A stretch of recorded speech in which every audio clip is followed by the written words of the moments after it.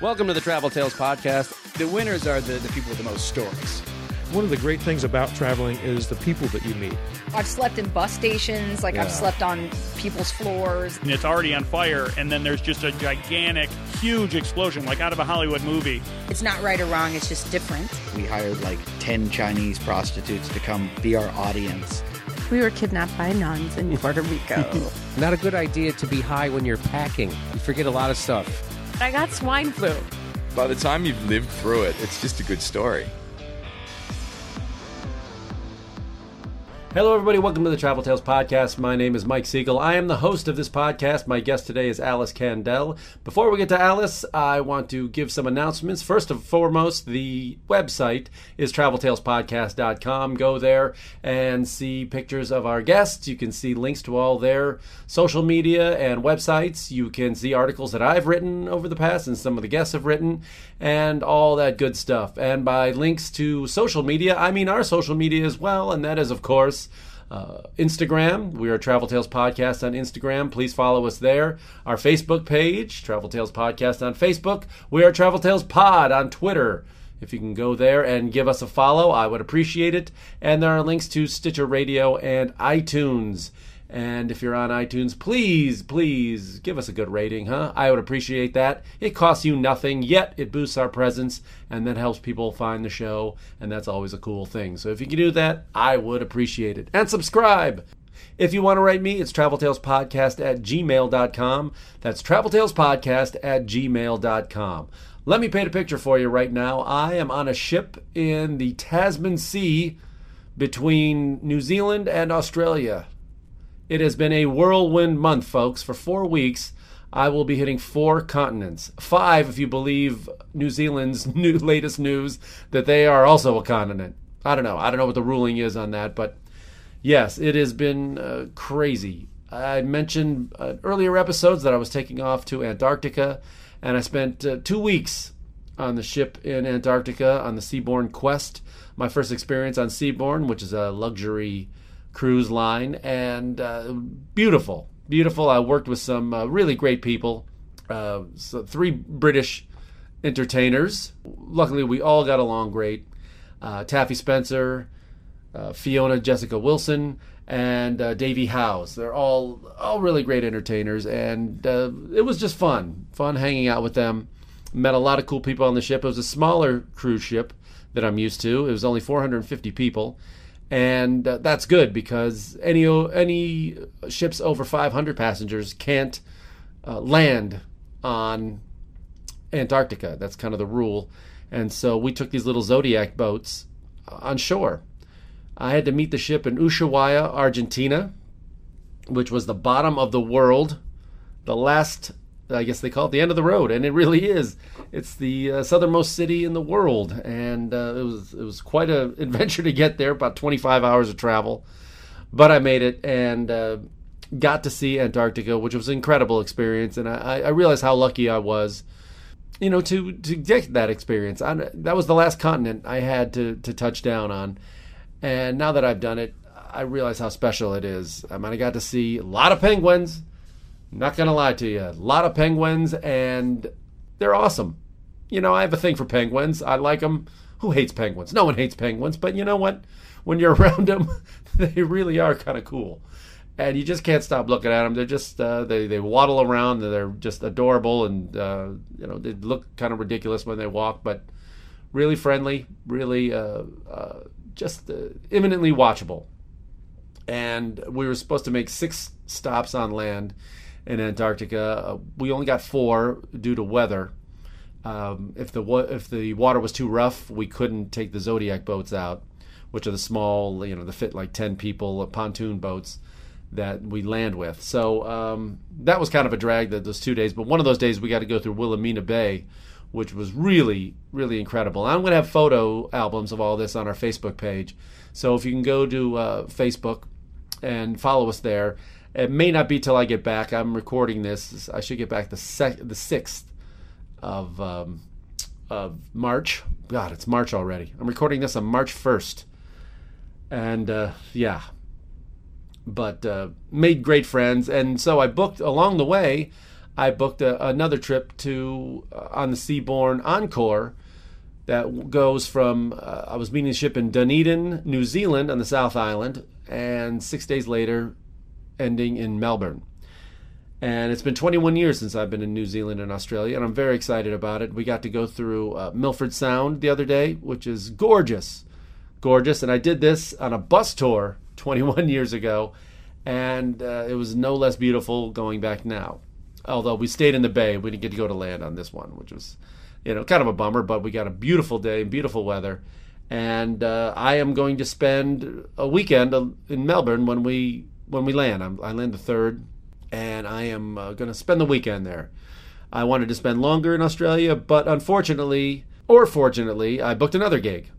So I'll be going down to Mexico for a 6-day thing starting the 11th. So that's it's good to be busy, but I would have loved to have stayed a little longer, maybe see Tasmania, but maybe hopefully on another trip. You just never know.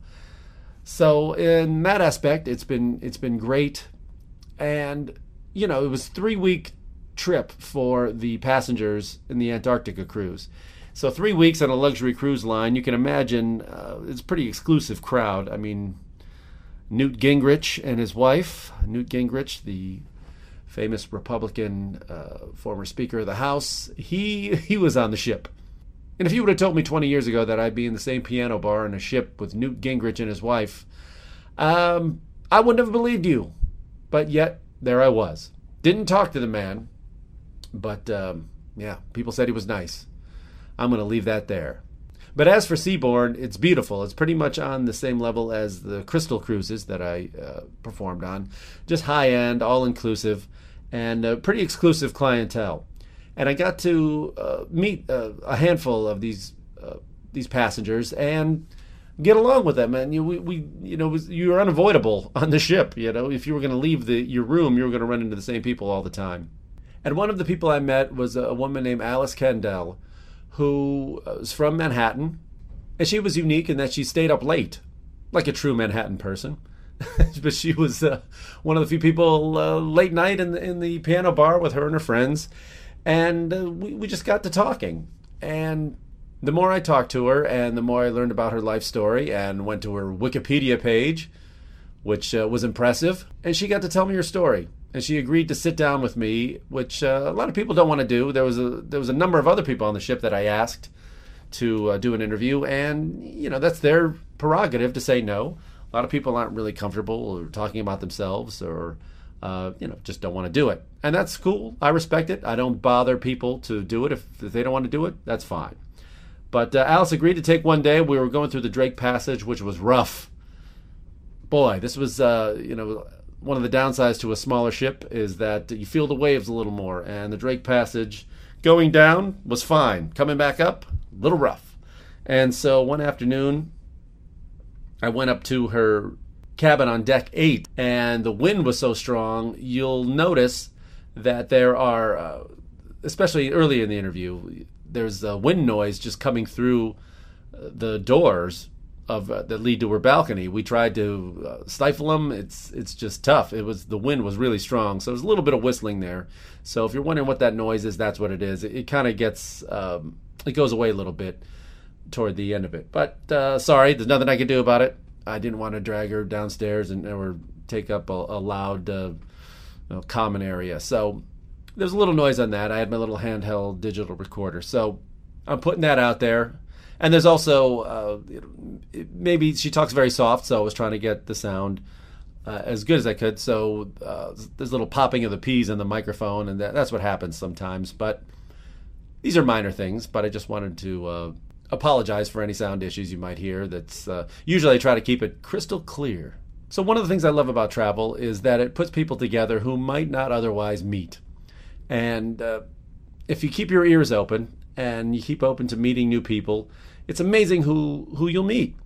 I mean, along with Newt Gingrich on this ship was Alice, who has worked, she knows the Clintons personally. So, needless to say, Alice didn't hang out with Newt too much, but Alice has lived a pretty interesting life, and we only scratched the surface. There was more there off mic that she didn't talk about, but there's only so much time, and I respect people's privacy. But really an interesting woman who's led a really interesting life. So thank you, Alice, for taking the time to talk to me. And please enjoy my conversation with Alice Kandel.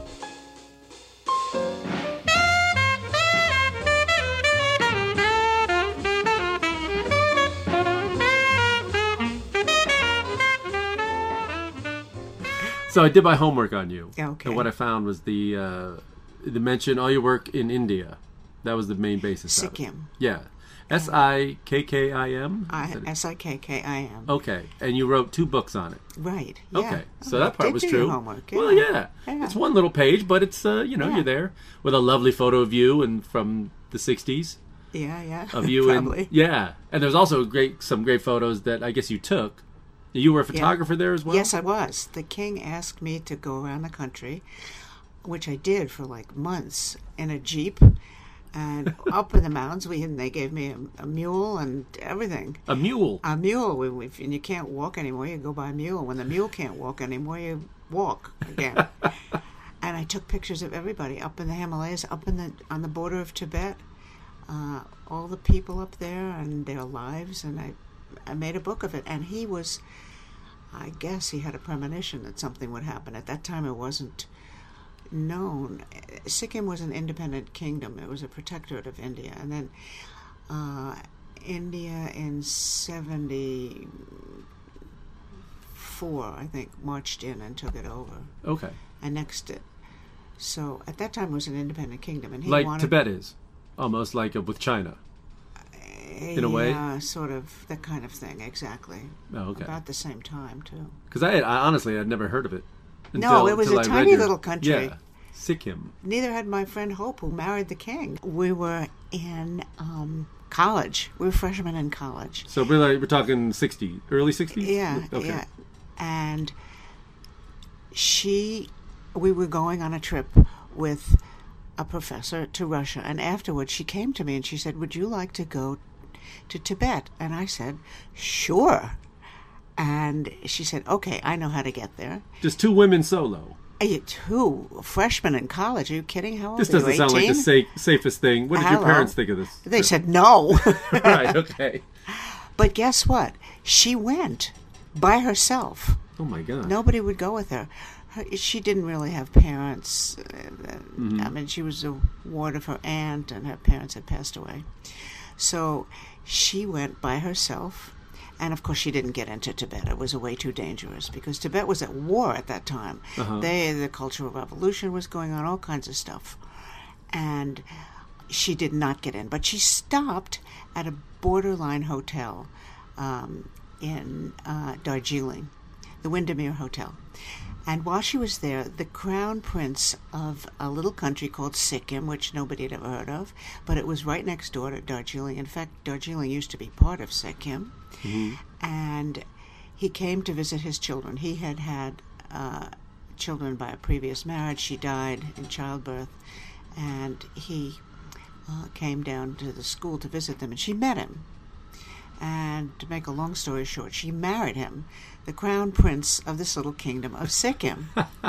And then what happened is a few years later, the king died, and her husband was to become the king, and she the queen. Mm-hmm. Well, at that point, I was in graduate school, and I got an invitation to come to the coronation. Oh, my God, I wanted to go so badly, but I was in school. How can you leave school? The professors all want you to relish their pearls of wisdom, so I had to take a leave of absence from school. Well, I screwed up all my courage, and I went to my professor, and I said, well, see, there's this American girl, and she's going to be crowned queen, and there's this coronation, and it's in the Himalayas, and it started getting crazier and crazier. Yeah. He said, well, you really want to get out of this test. That's what he said. I really want to get out of this test. Wow, I've heard some stories. stories. No way, you're going to have to This write is better than the dog ate your homework. This is a queen in India? Okay.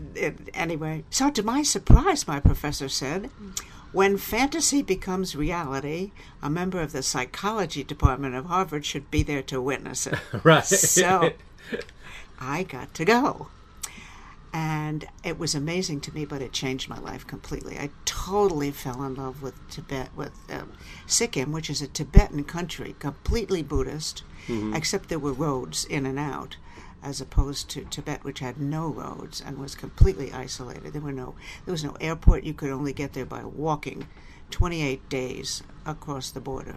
Wow. Sikkim was on the border of Tibet and was the only pass that was, Nachula Pass, that was a good pass between the mountains of Tibet and the outside world. So it was a trading post.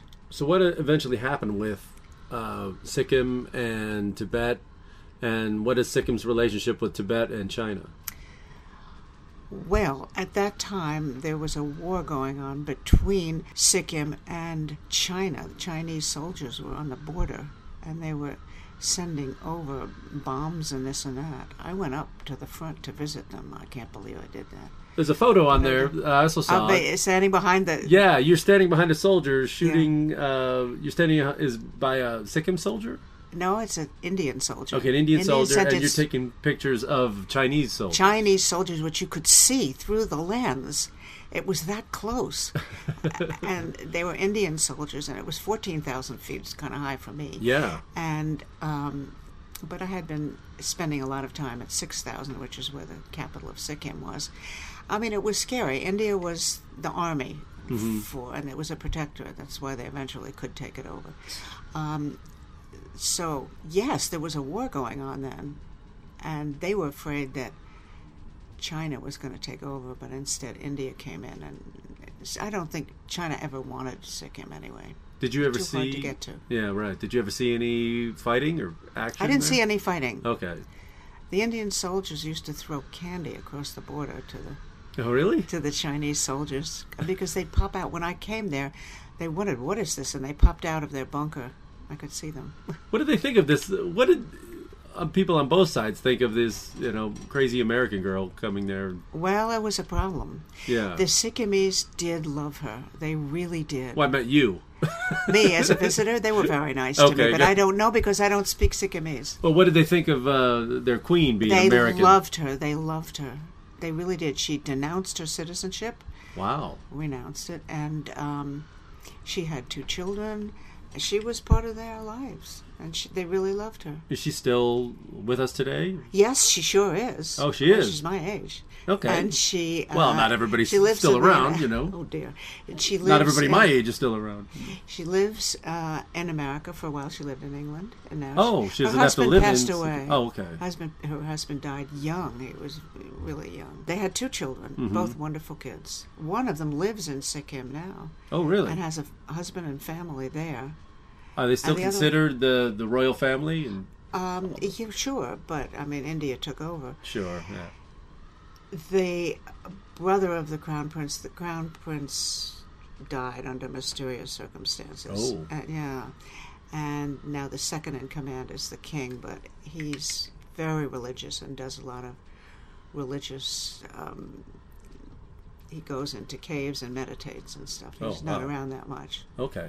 And his sister is Hope's daughter and lives there. Yeah. How long have you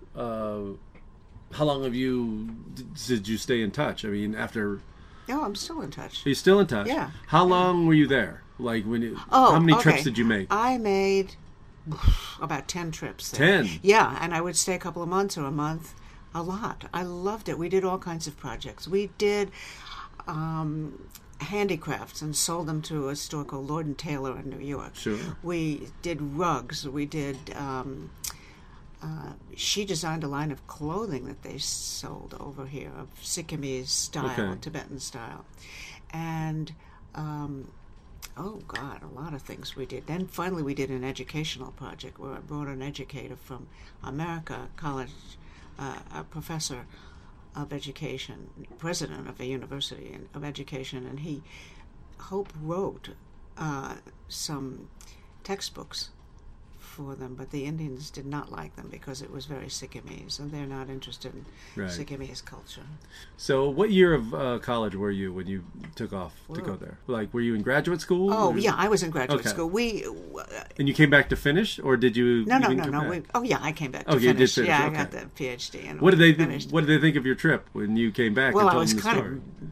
Kind of mum about it because I didn't want to... I didn't say much to anybody, but it changed my life.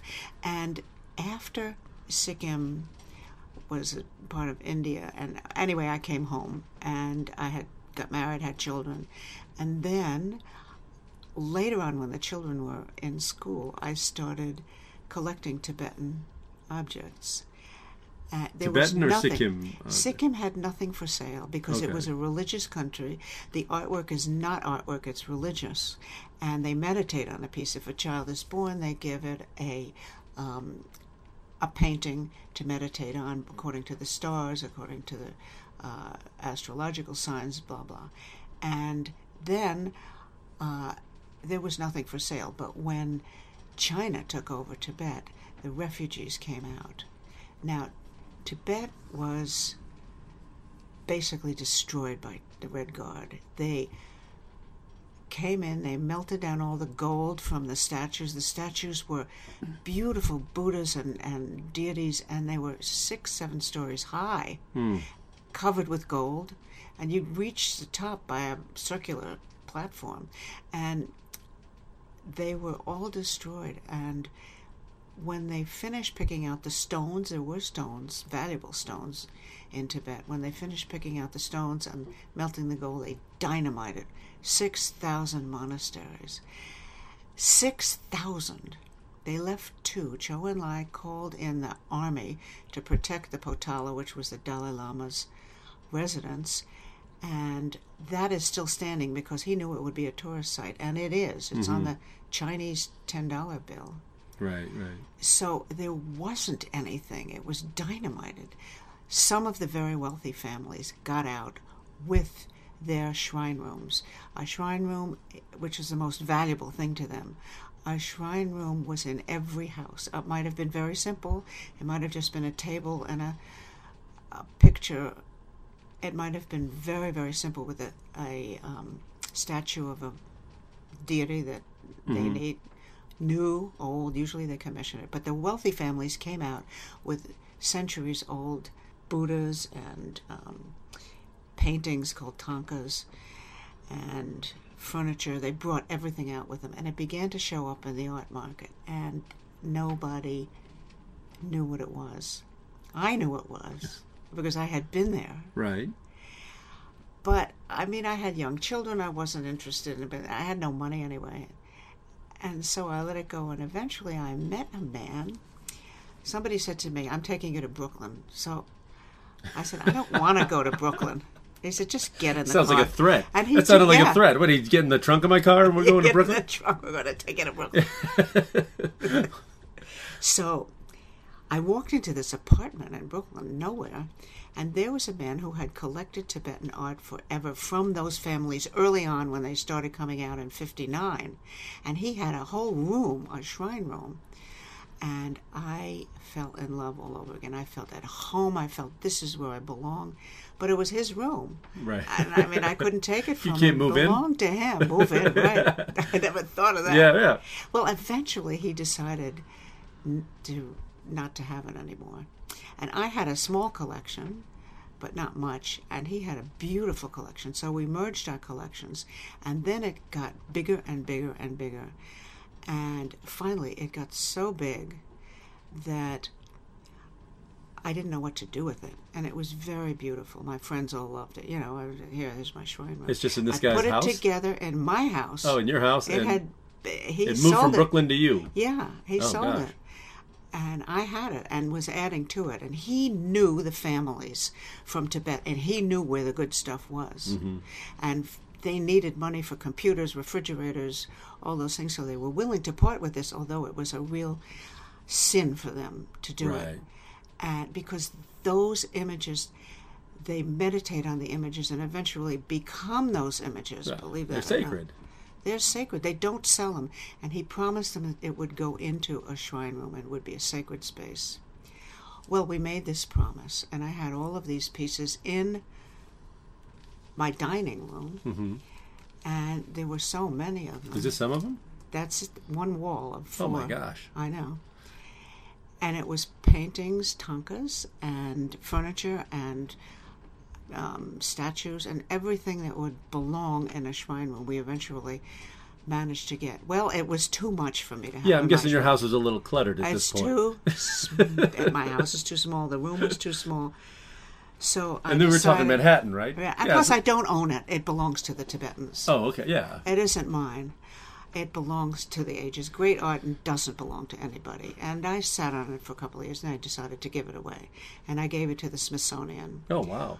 providing that they keep it as a shrine room like this, which they did, although they didn't want to at first because museums like to put things Where they on a want to put 'em, pedestal, on a pedestal with a light and a sign glass over underneath it, each yeah. piece. And the sign, the first item on the sign is the accession number of the item for the museum. I mean, who needs that? But they did put it in, no signage, nothing. It looked just the way it was in my house or in a shrine room or a small shrine in Tibet. They kept it that way. Wow. What are the requirements from the Smithsonian? I mean, what do they say? I mean, they don't just take anybody's collection. I mean, Oh they must boy! have- Well, first of all, Must when have been the red tape curator, going, somebody doing this. was a friend of mine and was a friend of the curator, and she walked in the house and she said, "Look, we don't take anything from anybody. Everybody wants to give us their stuff, and we don't take it because we don't have any room and we don't have the finances and we can't go up and we can't go down," and the whole speech. So I said, "Fine, that's okay," and I showed her around. I had a lot of stuff, but then I had the shrine room, which was separate. And I took her into the shrine room, and in all fairness, she was in there for 10 minutes. She started to cry. Wow. I mean, it does that to you, the Tibetan statues. It does that to you, believe it or not. 6 months later, it was in the Smithsonian. Wow. They built a room exactly like it. They measured my dining room that it was in, and they rebuilt it inside the museum. And What year did they accept it? it opened in 2011. They accepted it in 2010. Well, this is recently. Yeah, Oh my gosh. yeah. So, what did your family, your husband and kids, think of all this stuff that you're bringing into the house and I just thought, taking up every Oh, room? Mom is at it again. And when we gave it away, they interviewed my son, and he said, "Well, when we were little, the offering bowls were always full of candy, and that's when we knew company was coming." So I guess they missed it. I mean, they can have it Right. if they want it, but it doesn't belong to us. It really does belong to the Tibetan people. And when it opened at the Smithsonian, it was very unusual for them to have it. They had candles flickering, just like it would have been in Tibet. Yeah. And they had chanting music with it, and it was dark and quiet. And it was, when you walk in there, you can't help but have a spiritual experience. You just can't help it, even for a minute, even if you're not spiritual. And I'm not a Buddhist in any way, but it does that to you. The beauty of these pieces and the history of them, they've all been meditated on, and it's a very unusual experience. And 300,000 people piled into that place. They had so many people that they had police with guns in case Wow. of a crowd control. But the people were very nice. They didn't do anything. Is it named after you, the wing? or Yeah. Oh, it is? It is, yeah. Wow. So, I mean, what part, if you can tell people who are listening, if they're going to the Smithsonian, where would they, do you know what part of the museum Yes, it's in? it's in the Sackler Gallery, which is the Asian gallery of the Smithsonian. Smithsonian has many different museums. Yeah, it's huge. It's a whole museum. Yeah, they have art, air and space, and they have American Yeah. history and The- natural history. Americana, All that. Fonzie's leather jacket. They have all that stuff. Absolutely. Yeah. Yeah. And then and in your room. And the Asian, it's called the Sackler Gallery. Arthur Sackler donated the museum, and there's my room there. Now, it's not there yet. It was there for 4 months, and then it traveled. It traveled to New York as an intact room. It traveled to the Rubin Oh, Museum gosh. in New York. It's now in Atlanta Oh. at the Carlos Museum, and it is coming back to be permanently installed in the Smithsonian in October, when it will be permanently installed. Now, what happened after it left my house? I had an empty room. And I looked at my curator and I said, "Are we going to collect Tibetan art now that it's gone?" He said, "Don't talk to me about collecting Tibetan art. It's an addiction. It's easier to get off of heroin. And I said, oh, no. And I have another room, period, which they are taking in the spring. And they're going to expand the size of the room that was there. And it's going to look like That's great. Complete immersion. There's not a single piece of wall anywhere. It's all... And it's not just statue. I mean, I'm trying to describe it to people, but it's figures. It's these wall like tapestries. Yes, and things yes, all along tapestries, the wall, paintings, rugs, and touching each other, so there's no wall visible. I know. That's That's how amazing. it would have been. Furniture that's all carved and painted. Yeah, and it's so beautifully intricate. painted. Yeah. That's good. Has your friend the Queen? What does she think of the collection? Well, she must love it. I mean, Has she I seen don't it? I know. mean, gone to see it. She's and seen everything? it. Yeah, she loves it. But she's Sikkim, and it's different from Tibet. Yeah. So her loyalty is to Sikkim. Yeah, but she was your entryway to all this. Oh, stuff. absolutely, she was. No, but I took a whole bunch of photographs for a book that the king asked me to do. At the time when Sikkim was an independent king, it was like the halcyon days. It was only a period of 10 years. Oh. And those photographs, what do you do with them? Put them in the basement? So I donated them to the Library of Congress, and they're online, and you can get them at loc.gov. Okay. Those must have been the ones I saw Sikkim, on your page. Yeah. Right, and if you go to the to whatever it is on the Library of Congress, you get the whole bunch. Okay. So when you say you went there and it changed your life, what was the Alice like before you went, like? and what was it like post trip? We were young. I mean, I was in school. I was in graduate school. So had you I traveled wasn't really much before informed, that? I mean, yeah, my parents liked to travel, and they always okay. took So us. you've been around a yeah, little bit. You've seen the world I a little have, bit. but this was something completely new. And when I got the invitation, I absolutely couldn't bear not going. What was it about the culture you think that spoke to you that much? When I got there, the purity of the air and the blue skies and the white-covered mountains. The Himalayas are covered with snow no matter when. And the people were just so genuine, religious and lovely. And you could be whatever you were, but you could still be a Buddhist, and you could still participate in what they were. The people were so lovely. The lamas were just pure, comfortable with yourself. You just felt at home with them. And I don't know how to describe it, but basically the art really was so beautiful, and I couldn't have it. So I had to keep going back. When was the last time you were back? 71. Oh my gosh, it's been that long. Yeah. Have you It's heard been a about long what it's time. like now? I mean, Yes, her child lives Right, there, right, and I'm friendly with her son, who does go back. It's very different. The Indians built hydroelectric plants, and not small ones, but big, huge ones, because it's in the Himalayas, in protected areas where the indigenous people live, rather than building a group of small ones so they could stay there. And there are many, many Indians there, more than Sikkimese, because it's cool. India is hot. yeah. Is there, other than the dams and everything, are there industry up Dams.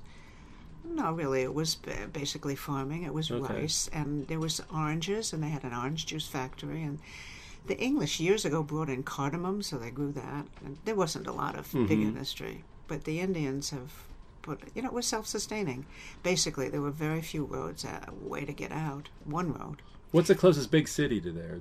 Calcutta. Calcutta, okay. Yeah, but I was far. You have to fly from Calcutta to the base of the Himalayas, and then you travel 4 to 8 hours up the Himalayas. Now, the Himalayas are the youngest mountains, and they're always sliding. So when you build a road that zigzags up a mountain, and there's one landslide, it takes the whole road down with you. So many times I had to climb out of the Jeep, walk over this humongous... you go up by Jeep, it's the only thing they can, and walk over this landslide, boulders and rocks, and get a car on the other side, no joke, and then do it again. Oh, And it was so many hours, and there was no airport, there was no landing strip, because Sikkim was all in the mountains. right. What's the elevation of most of it? Well, it goes from maybe 5,000 to Yeah. Kanchenjunga, which is 28,000 feet, so Oh, yeah. where they live is up to 14,000 is where Yeah. that border was, and the yaks like it up there. They have yaks. They don't like it low. They like it high. How did you handle the elevation? Well, the city, Gangtok, was 6,000, and that's fine. Yeah, that's not bad. That's like That's Denver. fine. Yeah, yeah, that's fine. That's Yeah, not a yeah, problem. 8,000 is where you begin to feel it, and then 14. But I'd been at 6,000 for a long time. Wow. Well, we're getting rocked here. Yeah, This sea got rough. yeah, You're up here high, though. I think you get a little more motion up here. maybe. Yeah, Maybe you're up it's a little higher, higher up. yeah, I hadn't I'm thought down of there that. in the bowels of the ship. It's I'll not be- as... I'll be down tonight when I. I get the water covering my I'll be- window. Yeah, I but mean, you the know, waves it's that were sick. going over my... Yeah, we're getting. Yeah. I'm just hoping I have a show tonight. I'm hoping it's going to be, Are we still in okay. Drake's Passage? think I so. don't know. I have to look at a map. I know we're going to the Falklands tomorrow. Yeah. Hopefully. I mean, you can get rough weather anywhere. I know. I'm hanging on, though. Usually, boats and I have a long history. Okay. Yeah. So, did this inspire you to see more parts of Asia when you first Oh, went there? yes, absolutely. What are some of your In other fact- favorite parts? Our favorite parts, well, the Galapagos. I mean, not the Galapagos. The Antarctica is about the most beautiful, pristine, and it's gone now. Oh, this trip, We've yeah. left. Antarctica is so precious. Gosh, I mean, Yeah, that was really. nice. This was nice. What other parts? Of course, China is fabulous. See, I still haven't been to mainland China. It's fabulous. I It's, know, I it's wanna too go. big. There's just too much to go. Too much to see, too much to do. I'd Too many love people. to see all that. A lot of people. You see forever. There are 3.5 of them to one of I us. know. It's I crazy. mean, you go. India the same, India is the same. India is interesting. Of course, we went all over India because Mm-hmm. they were part of India, and we traveled around. And India is absolutely fascinating, but it's a lot of people. It's work. It's work. I've been there. I was 3 weeks there. Yeah, but I never made it up that north. It's hard. It's hard. It's hard, yeah. Yeah, and then of course Cambodia is fabulous. I do like Cambodia. And Vietnam is interesting. And I mean, I've been to all those places, Laos and Burma is very, very interesting. What is Yes, going I to wanna happen go to there. it now? I don't even better hurry up. Some of these ships stop there in Myanmar, I guess. Even some of Is it? seaborne ships, they've been stopping there. Wow. Yeah. It's a wonderful place, and it's completely isolated. When I was there were sanctions. Oh, yeah. Hillary lifted the sanctions, and I think Coca-Cola and not Exxon, Chevron is in there. Yeah, it's opened Yeah, up. there's a lot. It was a military regime, right? It still is, I think. Yes, it was. But they had this woman, Aung San Suu Kyi, who won the election by a landslide. They put her under house arrest. Yeah. And but there's a place there with 2,000 temples, all in a small area. Oh, I've seen those photos of the pagodas. Bagan, Yeah, it's yeah. just breathtaking, beautiful, and it's sunset and sunrise. Oh my God, there's nothing more beautiful than that. Have you ever had any scary incidents of, being stuck at a border or with police or run-ins or the army? Well, Sikkim would be where that was, and yes, but I had the palace, Yeah. And You had the king behind always, you. Yeah, so they always let me in. Although they were very, very rigid about people coming in and out. They only gave a few permits a year to her for her friends, and that's the. Yeah. Oh, I'll tell you, when I went to Tibet, a friend of mine was Tibetan, and he had had a cancer operation. And he said, when you go to Tibet, the Potala, which is the Dalai Lama's palace, behind there is a lake. And in the lake is an island. And on the island is a temple. And in that temple is a monk, and he's my brother. Please go there and tell him that my operation was a success and that I'm fine.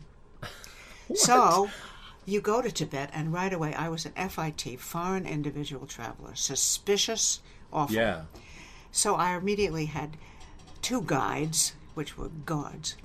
So I said, I want to go to the back of the Potala. What do you want to go there for? There's nothing there. What do you have to go there for? I said, I just want to go. So we get to the lake, and you get a rowboat, to get in the middle, and he said, I'm going to row. Okay, you can row. He didn't know how to row. The thing was going in a circle, so I had to kind of help him row. And we get to use the both island, hands. and we got to the island, and I went up. There was this little temple, which happens to be called the Lokong, and it's the Dalai Lama's private, sacred, secret temple. And no one's allowed in there except they now have photographed it, and that's at the Rubin Museum. But it's kept intact. And there, sitting on the steps, was a lama. And you can tell because they're dressed in red, with the thrown over their shoulder. And I said the name of this man, Lobsang Lalumpa, and he jumped up. It was his brother. Wow. And I didn't know how to tell him his brother's operation was a success. So I had to ask the guide To translate? Yes. to translate. And as soon as I did that, it was, what does that mean? Why are you saying that? What are the significance of that? And how can you say, yeah. So when he left, I just emptied my wallet and gave it everything I had, which wasn't that much. But so you never got the message through? I did get the message. Oh, you did? He Okay. told him, and the guy was, jumped up, and he was thank really God. Okay. happy. But when I got back to Lhasa, they said, you're leaving Lhasa. I said, no, I'm not. I'm here for 2 weeks. They said, no, you're not. You're going to, and then some other place, which was nice, but they said, you're leaving. I said, I'm not leaving. They said, yes, your food rations have run out. Oh, God. So, word got back. Yeah. I mean, I couldn't explain this to them. Wow. And so I left and went to other parts of Tibet, which were very interesting. Hmm. And we went down from 12,000 to 11,000, which was helpful. If he could only taught you that one sentence, your brother says If the he had operation taught was me, a success. You know what? I called him from the airport, and I was just leaving. My plane was leaving. I didn't think of Because it. if they could, I don't know, if they saw you hand a note or something, they might have been more suspicious. Yeah, but I didn't have time. Yeah. I didn't think of it, actually. But he did get the message. That's pretty I amazing. got him the message. That's great. I got him the message. That's incredible. His brother lived to be 90 or something. And so I didn't get to spend as much time in Lhasa that I wanted. But I did spend several days. I saw the Potala and all that. But that was about the worst run-in I've had. I don't know. But they sent these guides with me into China to make That's sure I scary, didn't though. know monkey business. So you never got put in jail or anything? No, Thank God for that. not yet. No, Oh no. boy. I mean, look back on the risk that your friend took just to leave everything and marry this guy. And she was so happy. Yeah. She was happy. She loved him. And she had was in school? 2 and children. everything? She graduated. She came back and graduated. Oh, she did? Yeah. Did you like the guy? I loved him. Okay. He was wonderful. His brother was supposed to be king, and the second always goes into, the Catholic religion is the same. The oldest brother goes into family business, and the younger one goes to the monastery. This one, or to the priesthood. And this one goes to the monastery. So his older brother had died in an airplane crash, so he became the king. While he was taken out of school, he was in a monastery training to be a lama. Mm-hmm. So he's a very spiritual, wonderful, lovely human being, the loveliest. And the people just adored him. He was so nice, but he wasn't a tough negotiator in that name. Let the Indians take over, more or less. Yeah. I think. I don't know. He was Maybe too they nice. would have done it anyway, but he was just He was outnumbered. wonderful. Oh, Yeah. I mean, so outnumbered by the army. They Yeah. sent the army up there. yeah. But, I mean, it's still Sikkim. You can still Yeah. go there. What were the books you wrote? They Oh. said you did 2 books. Yes, I did. Well, the king had asked me to go around and document the country. So I went to all the little villages right up on the border of Tibet. And I told you, sometimes I was on a mule to get up there. It was hard to get there. And I photographed the families and the way of life. They had polyandry, which means one woman marries several brothers. What? Really? Including brothers that may be very young or as yet unborn. Oh my gosh. And apparently she knows whose children are who. And that's to preserve the land. There's very little land up there that's not mountainous and that you can farm. And so to preserve it, they leave all the brothers in one family. And they have different jobs. One takes the yaks up trading. They were traders with Tibet because they were right over the border, and they go with their yaks and come back laden with wonderful stuff. And one is in the farmers, and one is a trader in the south. So I photographed the whole way of life and the way they lived, what their religion was, the temples up there. They all had temples. The yaks, the yak trains leaving laden with stuff, whatever it was, wood or items from Sikkim. So it's a photo. It's a photo book. It's a photo book, and it was written. I got a writer who was married to Harrison Salisbury, who was an editor of the New York Times, and his wife was also a writer. Okay. And we traveled together, and she wrote it, one of them, and he did the introduction. He was a writer, a New York Times writer. Okay. And so he did the introduction. They had been there. The other one I wrote myself, and the one I did with her has more photographs in it. It's called Mountain Top Kingdom Sikkim, published by Norton. Okay. And the other one was a young people's book, and that was published by Doubleday, and I did the photographs and wrote it also. Are these still? Can people still get them? I mean, are they still available? I don't know, I suppose. I don't know. I never tried. It was look it up. then. We'll look it up on Amazon or Yeah. something. That's pretty great. I know. It was really fun. It was quite a time. Did you ever practice psychology? Sure. Yeah. Oh, you did? Yeah. Young children. Oh, okay. Very young children. Well, for a while I practiced with adults at Mount Sinai Hospital in New York, and then I switched to young children, 0 to 3. 0 to 3? Yes, Wow. early childhood. You work with the mothers and the babies. Classes, one-on-ones. And how much traveling do you do now? Like I do a lot. I'm gone 7 months a year. 7 months? I know. I know. Where have I been? Well, Where are your kids now? They all spread my out kids all over the place? I have 2, and they're both in New York, believe it or not. Well, that's easy. Yeah. It's great. Grandkids? So, yes, Wow. 3. 3. Do you ever travel with them, or is it all solo? Not yet. They're too young. Yeah. Not yet. No, they have they're young. So, I hope one day to take them with me. Where have you yet to go that's first on your list? Well, South America was amazing to me. It was not on my list, and I would really? love to do that. I would love to see South America. We saw a lot of it. You haven't been coming to? Did you go to Peru while you were there? Did you do Machu Picchu and all I that? did not. I have never done South America. Oh my gosh. Period. How long are you And I've staying never on done- this? I'm ship? getting off in Buenos Aires. Okay, so you're not staying up onto the Amazon and all that. No, some people are. I That's know. one place I'd like to go. I'd love to do, but I'm drawn back when you're young, college age, and you wake up to life. I woke up in the Himalayas. I woke up in Sikkim, so that's where my heart is. And I've been to Bhutan. It's just wonderful. I'm very comfortable there. Have you been there? No. I don't think they have a lot of room for comedians up there, but Well, I can go as a tourist. oh, it's wonderful. It's controlled. Yeah. They charge a certain amount of money, which is steep. It keeps the backpackers out. Right. It's not easy to get to. It's difficult to get to. Now you can fly. Sikkim's hard to get to. But you can fly to Bhutan if you can get a ticket. How's the political situation these days? They are independent, and India is doing their protection on the border. I don't think there's a danger, but India has a lot of army in there. And anyway, that's a whole political story. But they are happy. They talk about gross national happiness. Oh, that's nice. They have education for everybody. They have medical treatment for everybody. It's not that destitute. They're not really poor. Of course, in the mountains that are far away. Right. Transportation is not that great. They're beginning to build roads. But they are happy.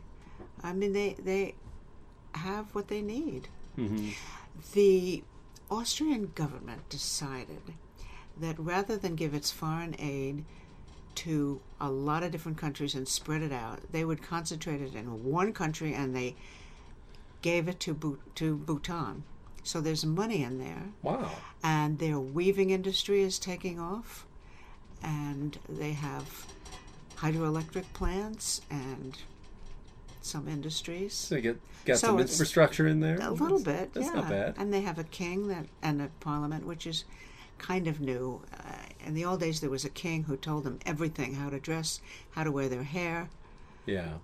There's still, the officials have to dress a certain way, and other people are allowed to dress the way they want. Sikkim never had that kind of dictatorial stuff. But now the new king is completely different. I'll have to check it They out. have a constitution. Oh, not bad. I don't know that much about Bhutan. I just went there as a tourist. Do you have any trip planned after this one? Plan. I've never been to Australia and New Zealand, and everybody loves that.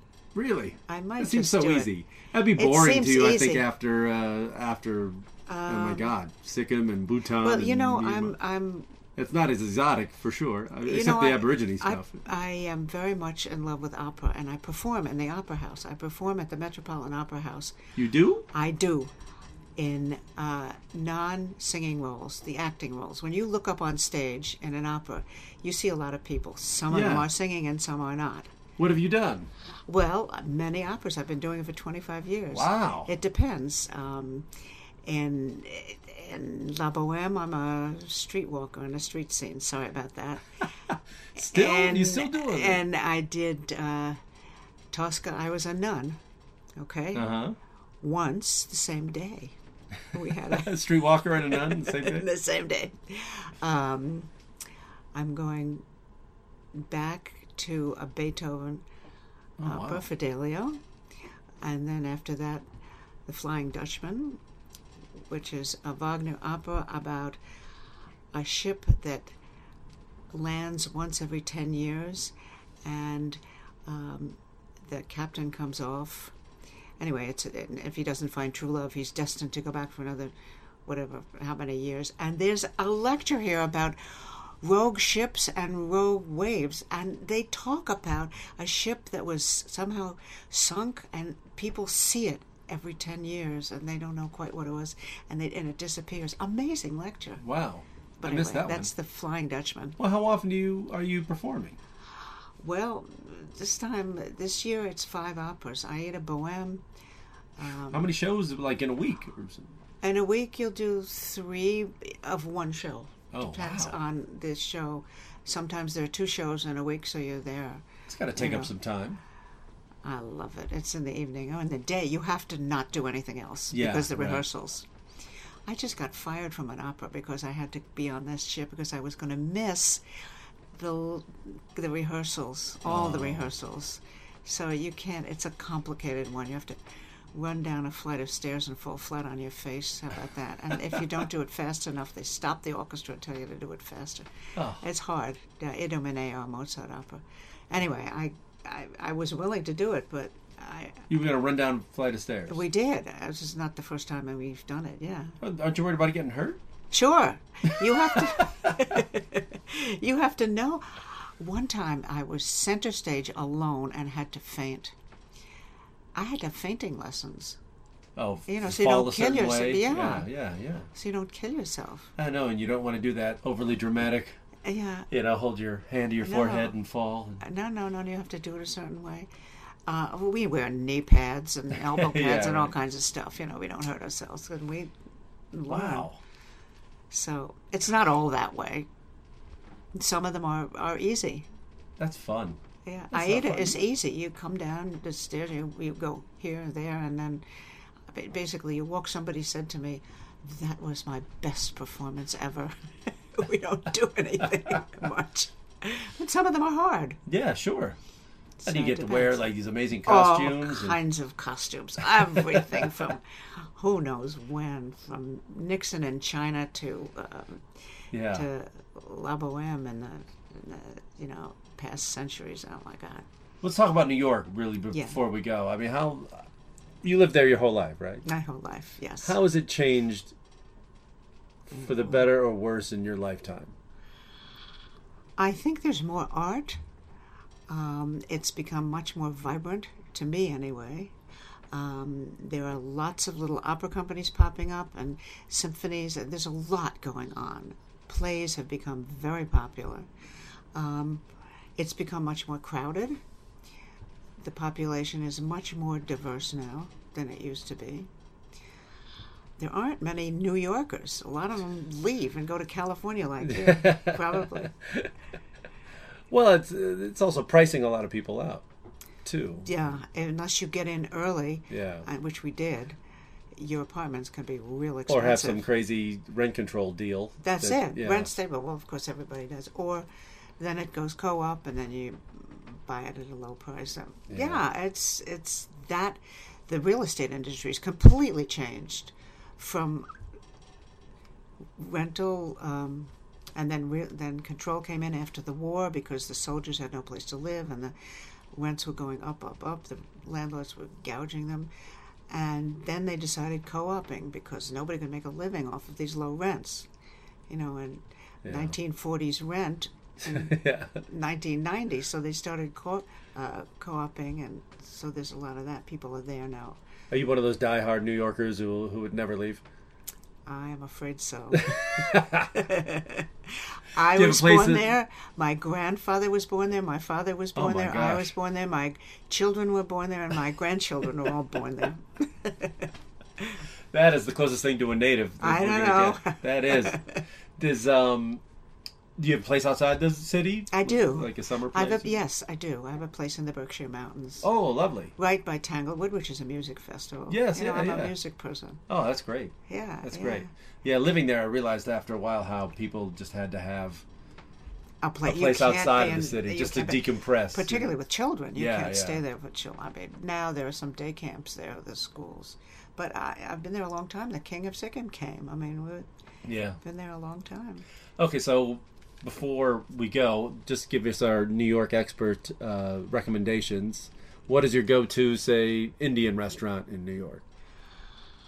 Oh, man, I'm not good at that. Oh, my favorite restaurant in New York City is the Employees Cafeteria at the Metropolitan Opera. Why? I'm talking paper plates and plastic forks. Why? Because you never know who you're going to sit down next to. I sat down next to somebody the other day, and they said, "Don't I know you from somewhere? Didn't I meet you while we were flying over the cauldron in Macbeth?" You never know. I sat next to the executioner in one of the operas, and It's like a commissary in the yeah, movie studio. I mean, people come down in costume, without costume. I mean, favorite restaurants? Well, of course, the best restaurant in New York City is Per Se, which I am sorry to say I've only gone to once, which is on this ship. What do you mean? Oh, is that... Per Se, they Keller? have, Thomas yes, Keller? it's a Thomas Keller. Is that? Is, Yeah, and he Thomas started Keller out with the does French restaurants Laundry here. in California, Right. in Napa, which was named the best restaurant in the country. He then brought it to New York City, to the Time Warner Center. He's probably going to go over to the other, to the new Hudson So Yards. Per Se's in the Time Warner Center. Per Se's in the Time Warner Okay, Center in so New I York. have stayed there. Oh yeah. In the Mandarin Oriental. Oh boy. Yeah, Lucky that was for a. Who put you up for that? It one? was a movie The- studio. Oh yeah. boy. No, I didn't pay for it. Yeah, No. yeah. I'm That sure was the only time that I had never stayed in one before, and I used to go there for movie junkets and do interviews and things like that. But a lot of times they would put us up in the Essex House. That's not or bad. That was nice. That's not I used bad. to love the bed. The bed was amazing. I've never I was stayed a in dream a of the bed. Oh. Or like some places in Midtown or whatever. And then, but this one time they put us up. It was an Uma Thurman movie, and I think she was dating the guy who was like maybe the Oh, hotel yes. owner or something. Maybe. And so she Maybe. wanted it there. So that was the one time I stayed in New York where Oh, my I didn't God. go out. I stayed in because I loved the room so much. I said, you know what? I'm going to take a bath in there. I'm gonna order room service. Oh, yeah. It was Oh, great. man. It was so nice. I always tell people also, the lobby of that hotel is a great place to have a drink. It's beautiful. Yeah, it's like 15-foot You windows overlooking the over park. the park, and the lights suddenly go on and they're Yes. twinkling. Oh yes. Yeah. Oh, talk about favorite places. That's a great place. Definitely one of them. So I always tell people if you can do it, go up but there I'll and just tell have you a drink. about Uma Thurman. my collection, before I gave it away, we did a big, huge coffee table book about it called A Shrine for Tibet, the Alice Kandel collection. You probably saw it on Google. And I got a writer, and the writer was Uma Thurman's father. He's a professor of Buddhism at Columbia. He's a really smart guy, yeah. Wow. So it's a small world. Family parties. That's great. Yeah. Wow. Children, yeah. Oh man. So so people can find this. When is the collection going to come back to the Smithsonian? Yes, it's coming back in October. In October, I think. Okay. Well, I think that's what they said. It's leaving my apartment, and and where is it now? it's in my house. It's coming back from Atlanta. Okay, yeah, yeah. the Carlos Museum in Atlanta. They take it from my house. They take all the objects and they put it in the spa. What is a spa? They put it in a huge tent, deprive the tent of all oxygen so that anything that's creepy crawly or anything that's inside any of those is killed immediately. Mm-hmm. And they can't put anything in a museum that isn't pure. Oh, okay. Wow. Because it'll destroy everything else. That's amazing. And they would call me and say, "Oh, it's coming out of the spa." That's great. So in October it's coming back. In October it's going to open in an Asian hall, mm-hmm. and that's going to be a separate room in the whole Hall of Asian. That's great. Religions and Buddhism. Yeah. That's great. Well, I hope I can be as lucky as you one day and travel around 7 months of the year. I know. Well, it wasn't always that way. Well, I know. Yeah. You earned it, though. We traveled with the opera group. You met the pianist, Michael Fennelly? Yes. We take a group of opera singers. We did year before last summer, year and a half ago, to Macau and Beijing and gave opera concerts. Oh, okay. And I think we're going to go back again. Not this summer, but next year. Now, did you take Michael, or are they just friends with you? It was part of a group. I introduced them to a conductor, and the conductor hired them. No, I don't. Okay. I don't take them. No, I just go for fun. That's great. That's great. Well, I'm so glad you did this. Thank you for doing this. Well, thank you. It was a pleasure to meet you. Telling the world, yeah. Yeah, we didn't dig into the... You can still buy A Shrine for Tibet from Amazon, probably, and it's probably marked down by now. That a whole book shrine? You can get. You can buy the book. It's called A Shrine for Tibet. A Shrine for Tibet. Yeah, every piece is photographed. Oh, my God. So it's a fat book, but every piece is beautifully photographed by a wonderful photographer. Well, I'll try to find it, and then I'll put a link up to it on the site. Oh, okay. Do you have any other plugs you want to... Any other sites you can send people to? There's nothing in that for me. I donated everything to Tibet House, who published it. So there's nothing. Okay. There's no reason for me to push it. Any charities you want to plug? We could, we could do that. We could promote something. Oh, yeah? Sure. Anything? No, it's the Athenians Opera Group. Okay. So Athenians Opera Group. Yeah. So okay, they great. Can travel. We have a 501c3. Super. And we travel and give opera concerts all over the world. Athenians Opera Group. Yeah. Okay. I'll put a link to it. Sure. That's great. Well, thank you for doing this. Well, thank you. I hope it was all right for you. Yeah, as the it was great. You're a terrific interviewer. Boat is shaking here. Yeah. We made it through without losing our lunch here. As if. But thank you so much. Alice Kandel, everybody.